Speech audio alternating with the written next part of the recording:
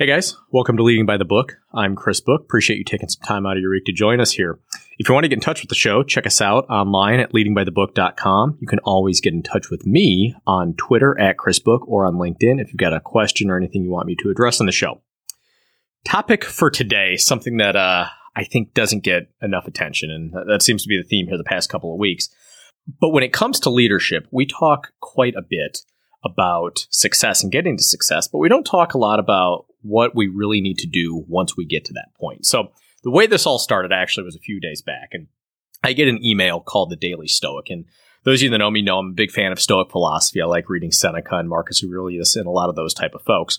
And in my inbox, I got this email from the Daily Stoic, and the quote in it was from Marcus Aurelius, and it was talking about success. And he was actually comparing people to rocks, but he said it loses nothing by coming down and gain nothing by going up. Talking about rocks, meaning they basically ended up right back where they started. And seemingly everything that Marcus Aurelius says is actually a leadership gem in and of itself. But this one, dealing specifically with this idea of success, I think was really important for us to talk about here. So before we dive into this a little bit more, let's talk about success and what that actually means, because I think there's two tracks that we can really go with when it comes to success. So what we're talking about here, and I think what Aurelius really was getting at, was this idea of results-oriented success. And that is something like we've got this goal, we achieved it. So whether it's a certain number in the bank, whether it's getting a certain degree, anything that really deals with a milestone or a little bit of an endpoint. Now, this alternative idea of success, and what I like to call real success, is this idea that our success as leaders ultimately comes from how much we put into something, how much we pursued something, how fiercely we pursue it, how strong the relationships that we built are, or frankly, for most of us, how well did we use the talents we're given. So there's two very distinct types of success that I think get used improperly, but interchangeably. And for the sake of this conversation today, let's talk about this result success. So this milestone or this goal or this point in time, whatever that may be. So let's think of, at least as an example here, about athletes. And when it comes to athletes, we can see two things that really illustrate this well. On one hand, we've got an athlete that wins a major championship. Let's think of the Cubs in 2016. They won the World Series after such a long period of time. And then the next year, they will fully admit they had a little bit of a hangover. They really struggled to get it going. They barely made the playoffs, or I should say barely won their division. And ultimately, they actually didn't do too well in the postseason, and obviously, they did not win the World Series. On the flip side, we see this with athletes when they retire. It's very common that we see an athlete down the road, maybe 6 months, a year after they retire, and they are shockingly out of shape. They've just let themselves go. And, with both of these examples of athletes, I think the end result is the same, and it's this idea of complacency. And I think that's really a good depiction of why this type of success can be a trap for us. There's this idea of complacency that is just always lurking at this point when we are most vulnerable. So if we've basically set ourselves to completely shut down once we've achieved this milestone, or if we're going to change ourselves once we achieve this milestone, either let ourselves go physically or lose whatever discipline we had and whatever we were doing that got us there, what does that really say about us? I think on one hand, it almost feels like we're frauds. And so let's think about that a minute. We've worked so hard and so diligently at something to get to this point. And now that we got there, we're just going to be complacent.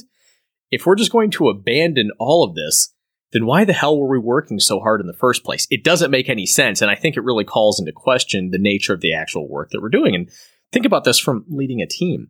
What message or what signal does this send to our team in terms of the importance of what they've been working on? If something brought you to this point of success, why would you change it anyway? And it seems really bizarre that we have to break it down to this level, but this happens all the time. Whether you're in a team in a company or whether you're in an athletic team, whatever that may be, all the time we see this. When you get to a point, you suddenly shut down.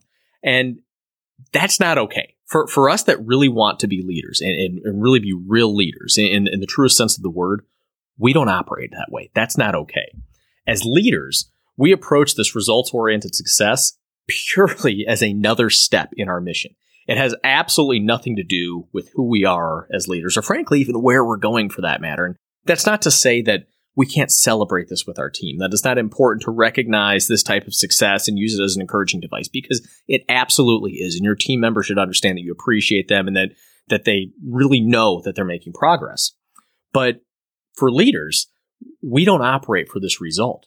We operate in a way that uses all the talents we have, that pursues something with vigor, because that's what we're supposed to do.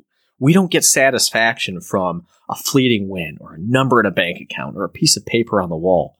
For leaders, satisfaction comes from the diligent pursuit of this. So, if anything, when we get to this results-oriented success, to that milestone or that goal, we need to look at it as a magnification of who we are. It needs to put more pressure on us to be the best version of ourselves. It needs to place us under a microscope, and it's certainly not a license to be lazy or complacent or arrogant or stupid or oblivious. It has to put pressure on us to continue to strive, to continue that grind, and continue to do more of what we were doing to get us there in the first place. So if you think that this results-oriented success is going to bring you the kind of happiness that you're looking for as a leader, you're absolutely wrong. And frankly, the level of happiness that you're looking for is something that you should achieve long before you get to that results-oriented goal or success in the first place. Because we as leaders find our happiness in this diligent pursuit, in this daily grind, and showing up day after day and doing the things that we know that we need to do, not necessarily what we want to do. But if you don't have that, then it's a good time right now to really reevaluate what you're actually doing, because this isn't going to magically appear. Think about what you need to do to be the absolute best version of yourself. Set some goals, write them down on paper, and pursue them with everything you got. That's the first step, but it's the most important step. So I hope you found this impactful or insightful. Again, if you want to get in touch with me, give me a shout on Twitter at ChrisBook, drop me a message on LinkedIn, or check us out online at leadingbythebook.com. We hope you can really put this to play in your lives, because this is a massively important thing. And as a leader, you're going to find success. And I don't want that to be the end point. I want that to be just the beginning for you. Look forward to catching you next time.